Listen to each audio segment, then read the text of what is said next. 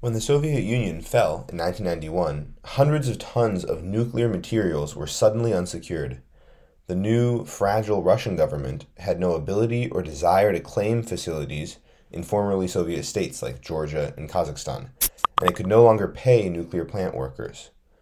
Operatives from Iran, Iraq, Libya, and North Korea offered cash to purchase uranium and hire nuclear physicists.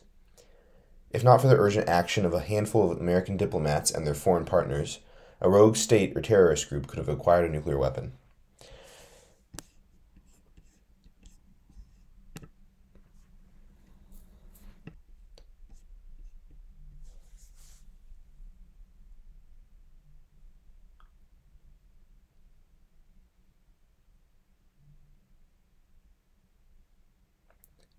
Today's interviewee understood that danger better than anybody.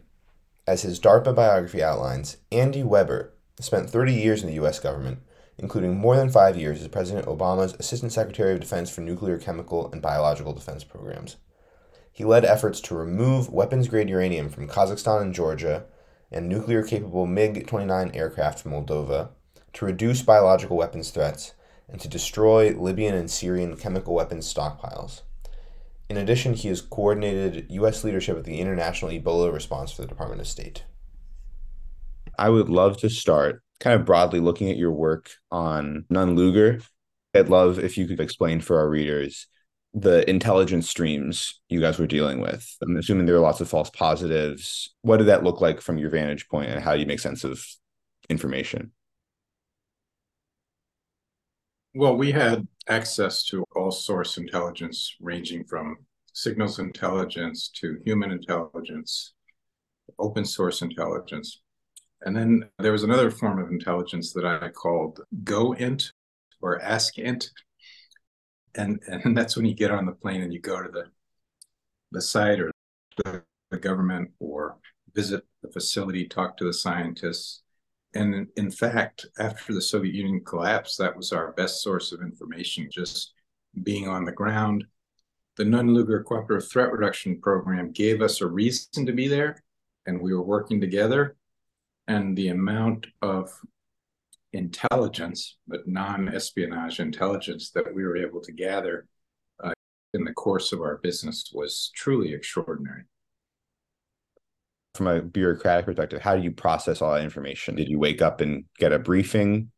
So depending on the level I was serving at, usually when I was at the Pentagon, we would get our morning take of intelligence. We would read it. When I was more senior, when I served at the Assistant Secretary of Defense level, I actually had a briefer assigned to me who would come in several times a week with the analysts who wrote some of the more in-depth reports to brief me on different intelligence topics. But I was an avid consumer of intelligence. I read the so-called raw intelligence, the signals intelligence reports, the CIA human reports, and you put it all together, it gave you a good picture. And there were times when specific intelligence led us to action, that we acted on it. And I mean, some of the projects I was involved in originally were based on very sensitive intelligence. How do you feel your intuition or kind of intuitive feel for what to act on changed over time or through experience? Well, I think I had a lot of interaction with individuals that gave me a good sense of who was telling me the truth and, who was just blowing smoke. The ability to size up people and to know whether or not to trust them, I thought was an invaluable skill. In terms of reading the intelligence, you learn to evaluate the sourcing. Usually on human intelligence, there's a source description that describes not just the reliability of the source, but the chain in which he received the information, whether it was information that he had direct access to, or whether he was talking to third parties, or, so more indirect. So understanding that was very important. I think there's a tendency to overvalue things based on the classification. Just because something is classified top secret doesn't mean it's true or correct. Especially in crisis situations, you are just flooded with information. And a lot of it's bad information because in a crisis, the collection is amplified, and anybody who thinks they have something to add will send in a report, and the quality filter is lower. But when I served as Assistant Secretary of Defense, I had a fantastic relationship with my briefers from CIA who were assigned to me, and also NSA. And I did something that not all policymakers do. Oftentimes, I would go out to them and see them on their turf, whether it was in, up at Fort Meade or at Langley or down in Charlottesville, where we had a group that was focused on weapons of mass destruction issues. And I got to know them too. I think it was really important to have a relationship. As a good consumer, have a relationship with your intelligence analysts. What did that do for your ability to assess the information that somebody wouldn't have in a more formal or structured relationship? I just learned so much. The amount of expertise, I mean, everything these people know is not written down. So much of it is in their heads because an intelligence analyst has the luxury of spending all of their time narrowly focused on one thing. So they read everything imaginable about it and what is in their heads. And although they're trained not to give policy recommendations, they can certainly help define options and allow policymakers to bounce ideas off of them.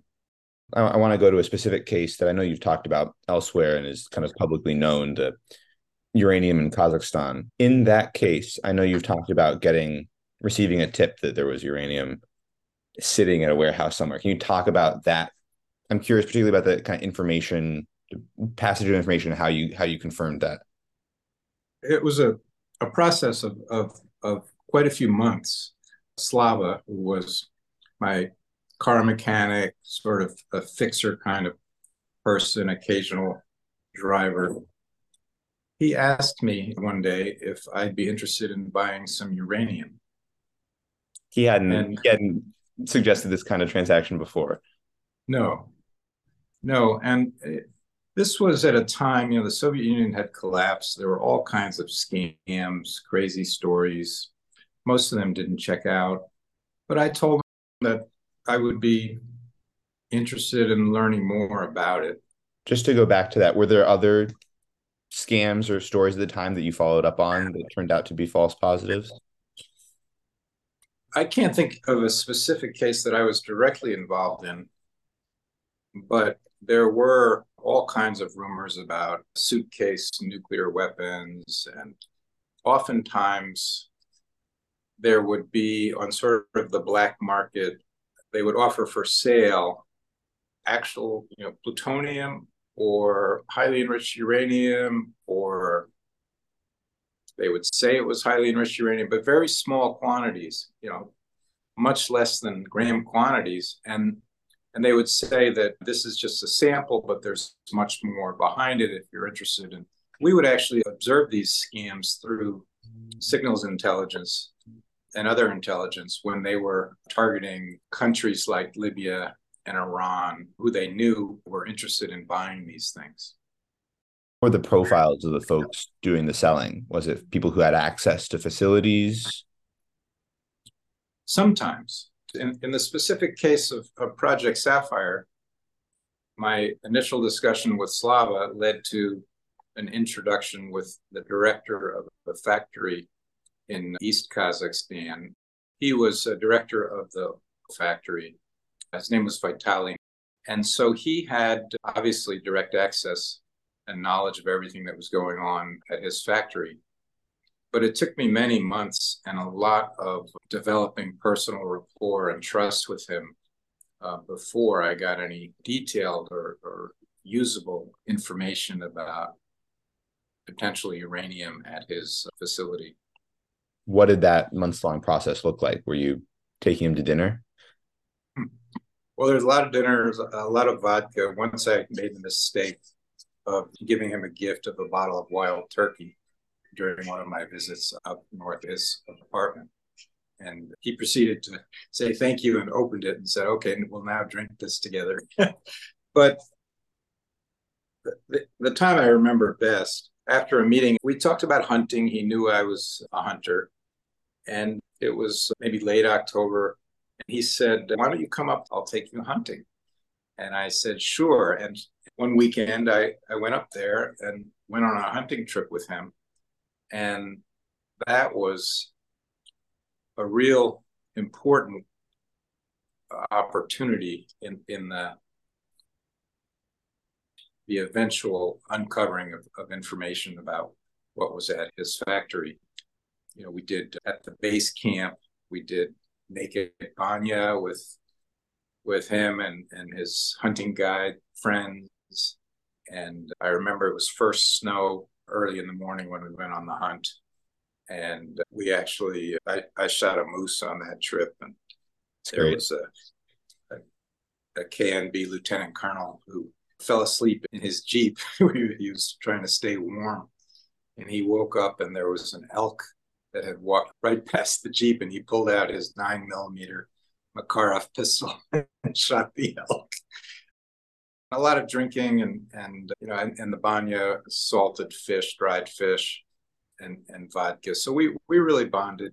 But he didn't tell me any specifics about the uranium. Over time, I pressed him and I said, look, the United States government maybe would be interested in purchasing this, but we need to know details. You know, what's the enrichment level? Because we knew his plant was producing low enriched uranium fuel pellets. But over time, I pressed him, and then this is something that I play over in my head like a video. I remember it as if it was yesterday. Slava came one afternoon to the U.S. Embassy where I was working, which is in the old capital of Almaty, Kazakhstan. It's now moved up north to Astana. Right. And he said, Andy, somebody wants to meet you. I said, okay, sure. And so I left the embassy and hopped in his Soviet vintage military Jeep called a Wazik. And he drove me to the outskirts of town. And there's a small company called Bars, which means snow leopard. And they were selling night vision goggles, basically military equipment to sportsmen, to hunters. I went up into this apartment building where they had their office. And Colonel Korbater, who was a former KGB border guard colonel, we were all talking, a bunch of guys. And then he said, Andy, let's take a walk. And I remember it was snowing that day. And so we went out into the courtyard and started walking around. And he said, Andy, I have a message for you from Vitaly Mete, the factory director. We were walking, and he discreetly passed me a very small piece of paper folded in half. And I took it out of his hand and I kept walking, and I looked at it and I gulped and put it back in my pocket. And it said 600 kg, U-235, 90%. So that's weapons grade, highly enriched uranium, weapons usable enrichment level.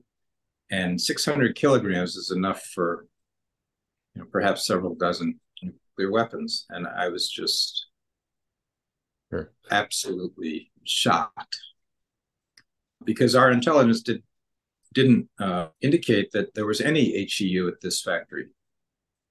This was very, very alarming to me. Can I have you say a little bit more on that? What was the nature of the intelligence that, or why was it wrong? What was the discrepancy? It wasn't wrong. It just, they didn't know that there was HEU at this facility. So there was a lot of skepticism when I reported that back to Washington. Did you And believe it then right off the bat? I did.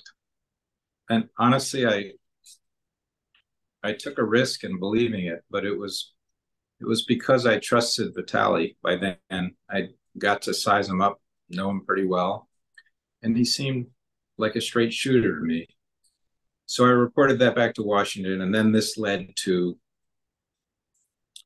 an effort on my part to try to, with guidance from Washington, to try to move this from what had the feel of a black market deal into a secret government to government channel.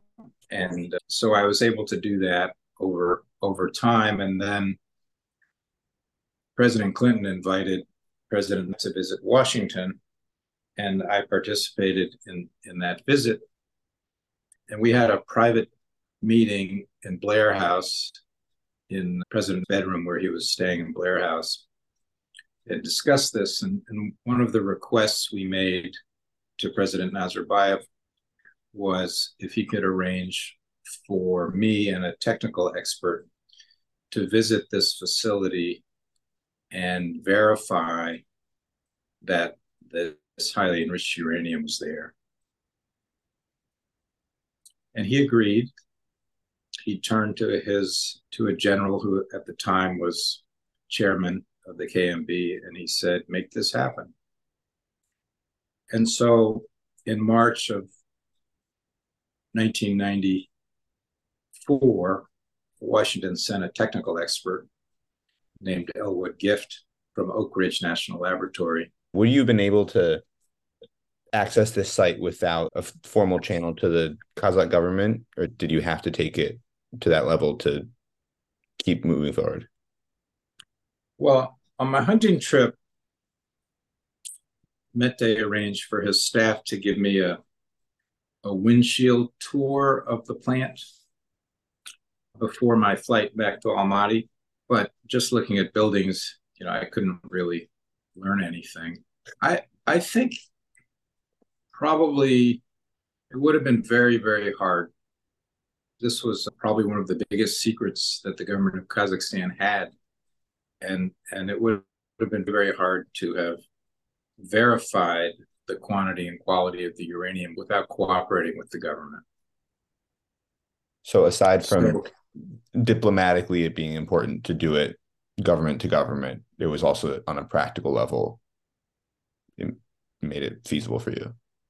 Yeah, I mean, it's only in the movies that somebody would break into a facility and take samples. That just doesn't happen.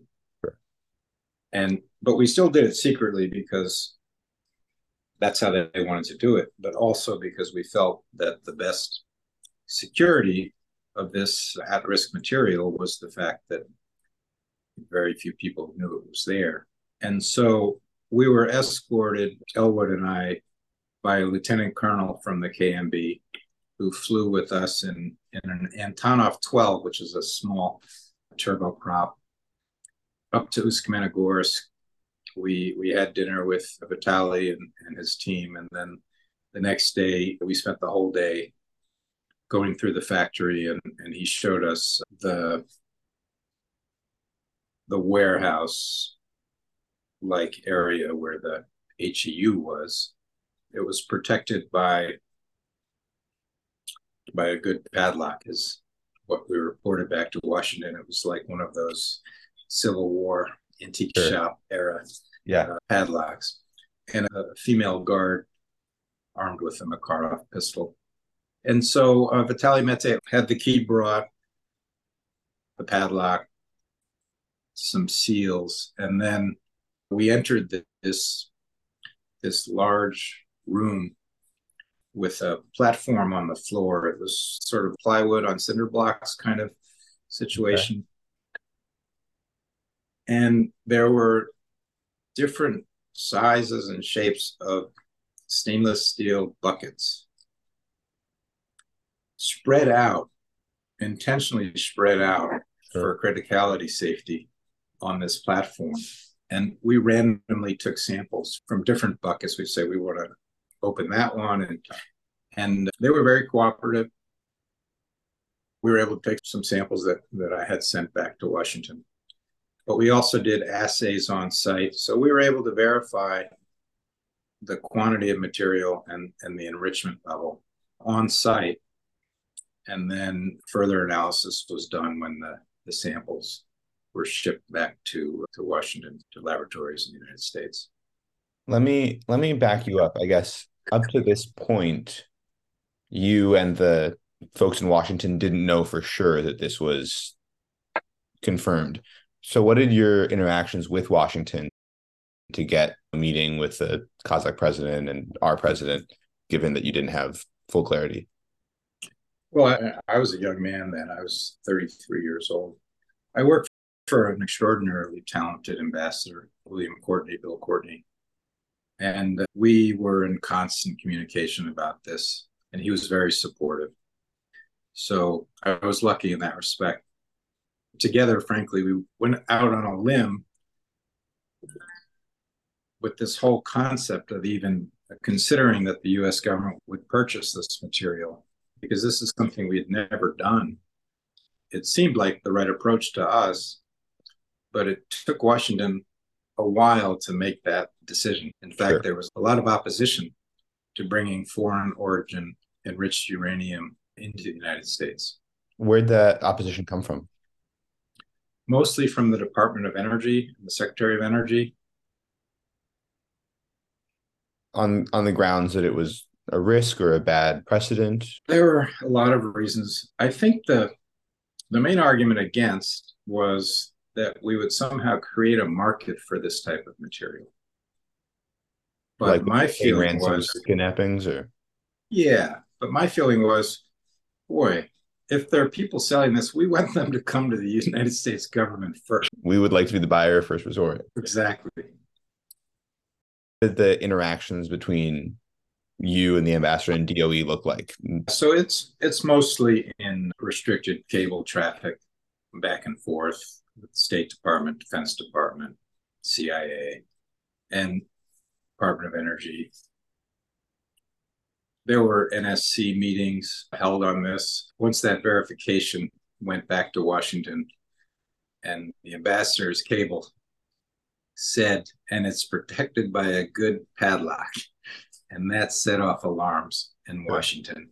And that, so that was in early March of 1994. And it took many, many months before we actually had a team come to Kazakhstan to package the material and secretly ship it back to the United States.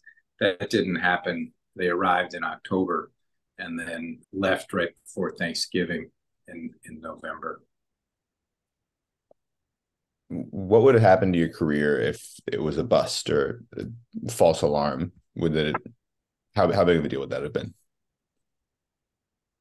I mean, I could have recovered, but it certainly would have caused reputational damage. I guess to stay with this a little longer, how did you balance the kind of the time and investment it took to build relationships that work with, a sense of urgency in a uncertain environment? What was the calculus like? Yeah, I mean, I thought this was probably the potentially the most important issue in Kazakhstan at the time. They had inherited on their territory well over 1,000 nuclear warheads. Those were still on military bases under Russian control. There was the world's biggest biological weapons factory was located in Kazakhstan. And they were actually at a reactor site on the Caspian Sea. There were, we learned later, 3 tons of plutonium in spent fuel from a fast breeder reactor that led to a multi-year, over a decade project to secure, package that material and move it by rail across the country to a site in Semipalatinsk, Kazakhstan for more secure dry storage. I know I keep pulling you away from the main thread of this story, but where did the uranium end up? So we packaged it in Department of Transportation approved containers for transporting fissile material and flew it back on C-5 Galaxy, a military cargo aircraft. It was at the time the longest C-5 flights ever. It was flown back with, I think, 3, perhaps 4 aerial refuelings en route. So the planes didn't land in Europe, or they just went all the way straight back to the United States over water. And they landed at Dover Air Force Base in Delaware and were met by a secure ground transport convoy. And the material was taken to Oak Ridge, Tennessee, to the Y-12 plant. And there it was secured. Once it was behind the fence, there were press conferences in Almaty and at the Pentagon in Washington announcing the successful partnership between our governments. And the material was eventually blended down to low enriched uranium and used for the nuclear power industry. So that power got turned into American consumer, cheap electricity. Yeah, I don't know how cheap, but Sure. exactly. So I think they called it. Oh, there was a catchphrase for the bigger HEU purchase agreement. It was like megatons to kilowatts or something like that. Megawatts. You talked about building personal relationships with Russians in other contexts, and it seems like this has been a key theme. I'm curious, generally, your lesson about the value and the skill of building personal relationships in these environments. Well, individuals matter. I mean, that's my main takeaway. People matter. History doesn't just happen. It's true, maybe in a slightly different way, of your colleagues in the government. I mean, everything the government does, and I've been sort of held up as the example for this project, but there was a massive team involved in this. So everything you do in government, perhaps unlike academia, is a team sport. And one piece of advice I give to young people starting out in government service is I just say lunch. Don't sit at your desk and have lunch. Spend time getting to know the people that you have to work with. And then that's how you get stuff done, by having that network. I mean, my whole career really was about networking, whether it was in my overseas interactions or back in Washington inside the Pentagon and with the interagency. In the interagency, and you've been at both state and DoD, what have the pain points been in doing this kinds of work? Obviously, two very different institutions. Oh, well, the pain points for me have always been my sense of urgency versus the bureaucratic pace. I mean, things are complicated. It always takes longer than you'd expect. Can you imagine? So I learned about this HEU in Kazakhstan in December, right? The fact that it was 600 kilograms Yeah. of highly enriched uranium. And it wasn't until October that the team and the packaging materials arrived in Kazakhstan. And it was very frustrating, the slowness. It was a big, complicated operation. It required training and a lot of specialized preparation. But that was always frustrating to me, was how slow things worked in the bureaucracy. But when there was focus and high-level leadership, and in this case, Bill Perry was Secretary of Defense, Ash Carter was Assistant Secretary of Defense, and Jeff Starr was a senior advisor to them who worked on this full time. And he drove it. I mean, they really drove Washington to make this happen. And it takes that, sometimes it takes that high-level push to really unblock the bureaucracy. What's the source of that kind of slowness as you understand it? Because presumably people in those bureaucratic positions don't disagree that this is an important thing to do. It's process, it's decision making, it's overthinking things. Countless NSC meetings on so many topics. The project to remove and destroy Syria's chemical weapons is a good example of that. But at the end of the day, we made it happen. I think one thing I have a reputation for is not letting go of issues that I care about. I get very passionate and almost obsessed.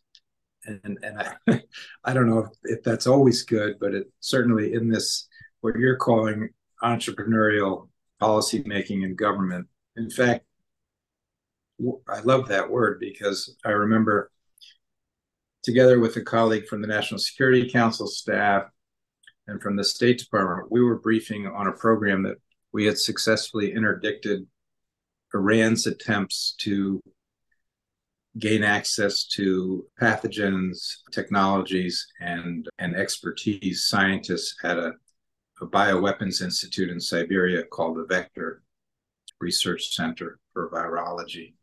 And we learned about it from very sensitive signals intelligence. And the normal thing at the time in a situation like that would be to dumb down the intelligence and demarche the government of Russia and ask them to do something about it. We call them demarshmallows. But that's not good because you risk compromising intelligence. And at that time, Moscow was not very much in control of things around the country. It was a very weak government. So anyhow, we briefed the WMD Commission on how we had successfully interdicted this Iranian attempt to exploit the Vector laboratory. And on the commission asked, well, what is it about this? We've been briefed on 99 government programs that aren't working. What is it about this one that's working? Congressman McCurdy from Oklahoma answered, what you have here, by definition, you can't institutionalize. What you have here is entrepreneurs in government who are making this happen almost in spite of the system. So there's not like some formula here that can scale up. And I'd never thought about it that way, but I think it was really true. It seems like by the nature of your work, where it's a bunch of individual cases, the lessons are kind of limited for more bureaucratic and more process oriented parts of the U.S. government. Does that sound right? Or maybe another way of putting this, what are the takeaways if you were in a less critical or urgent? Sure. So I've been on all sides of this. I served in the bureaucracy at a senior level towards the end of my career as an assistant secretary of defense. I think it's picking those 2 or 3 priorities and sticking with them, no matter what it is. Because of the time and difficulty of getting things done, you need to focus. I used to tell people I had the luxury of focus. I only had to work on 3 things: nuclear, chemical, and biological. And so knowing what's important to you, what's not a good use of your time, I think that's really, really critical.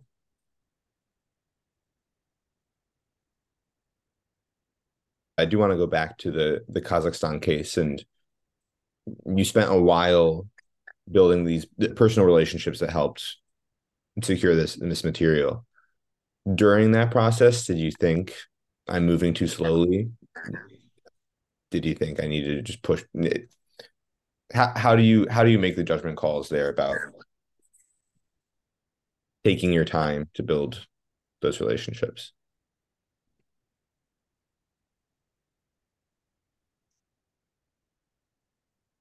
For me, it was the subject matter that made it important. You can't spread yourself too thin.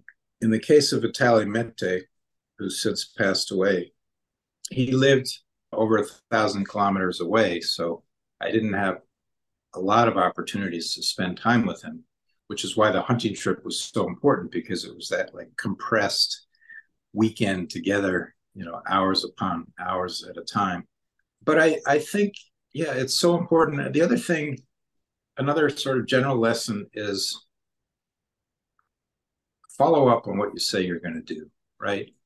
I mean, it's a basic thing in any walk of life, but if you tell somebody you're going to do something, whether it's a foreign counterpart or a colleague, do it. And that's a really important way to build confidence. Andy, I think that's all the questions I have. I mean, I didn't finish the Iran thing. Oh, sure.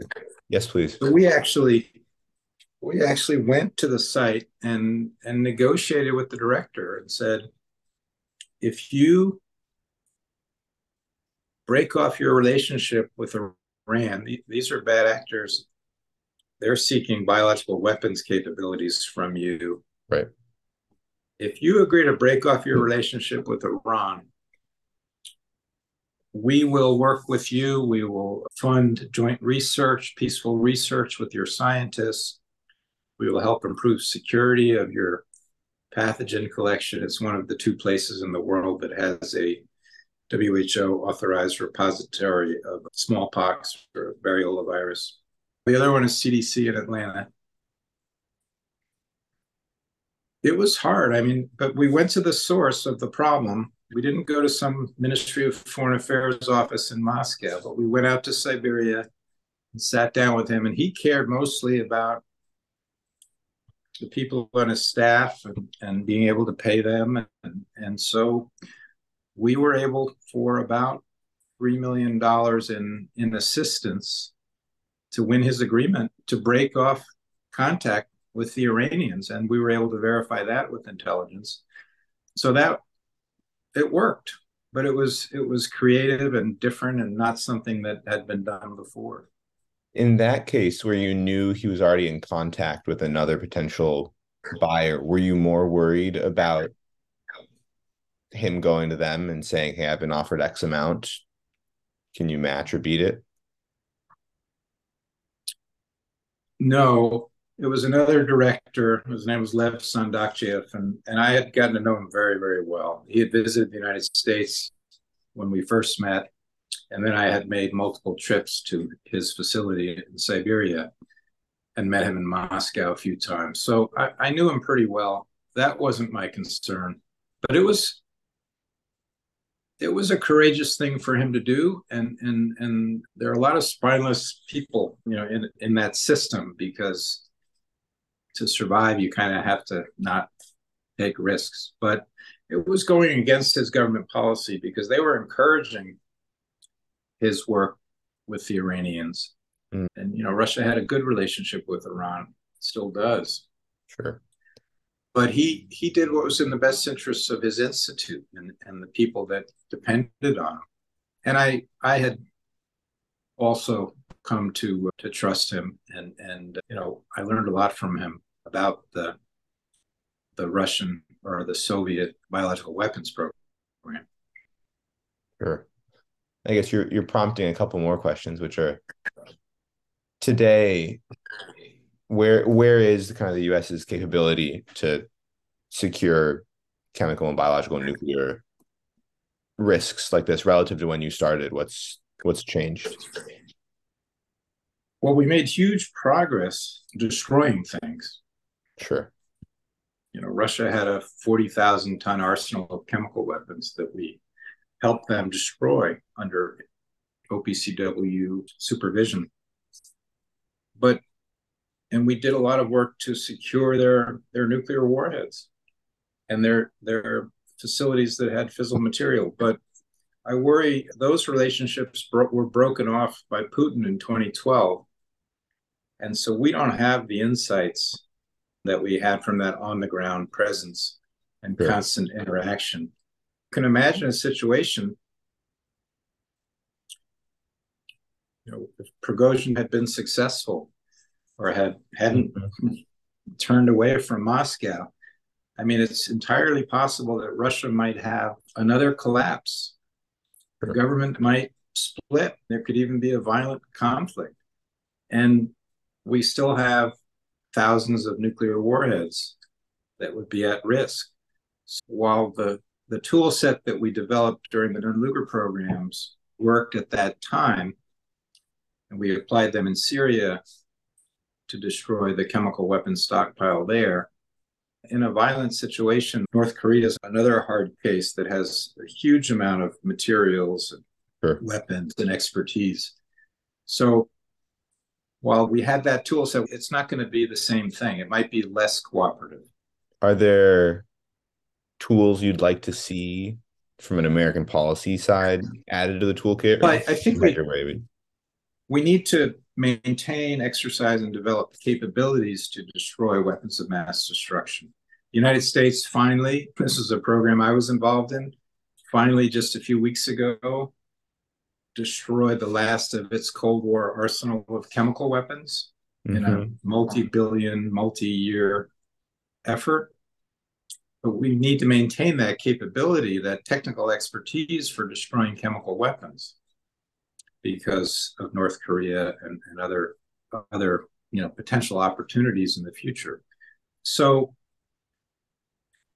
it's worth investing. With Syria, we invested money in developing a transportable neutralization capability called the field deployable hydrolysis system that was built into shipping containers. And we were prepared to waste money. We didn't know that if they would ever be used, but we have to have the skills and the technical capabilities available for dealing with loose nuclear materials or chemical weapons or biological weapons. Are there concrete steps that we should be taking to kind of maintain those capabilities that you don't see occurring? Well, it's maintaining the funding. The Port Nunn-Lugar program every year, the Pentagon tries to cut it. Hmm. Congress rarely tries to cut it, but the Pentagon itself, because you're competing against aircraft carriers and joint strike fighters, and Sure. this whole idea of a prevention program isn't classical war fighting. So we need to support programs like the ongoing Cooperative Threat Reduction Program of the Department of Defense. Sure. I guess maybe this is my last question, but I guess it's a more personal one. I mean, what you're saying about prevention, you've built a career on, preventing things from happening. Is that a more difficult sell generally in Washington? Is it harder to convince people that it's worth it to do work that doesn't have the positive outcome? Yeah, I think so. I think so because you can't prove a negative, and we're always seized by metrics and Yeah, program metrics, and in prevention work, there's really only one metric that matters at the end of the day, and that's the one time you fail to prevent something.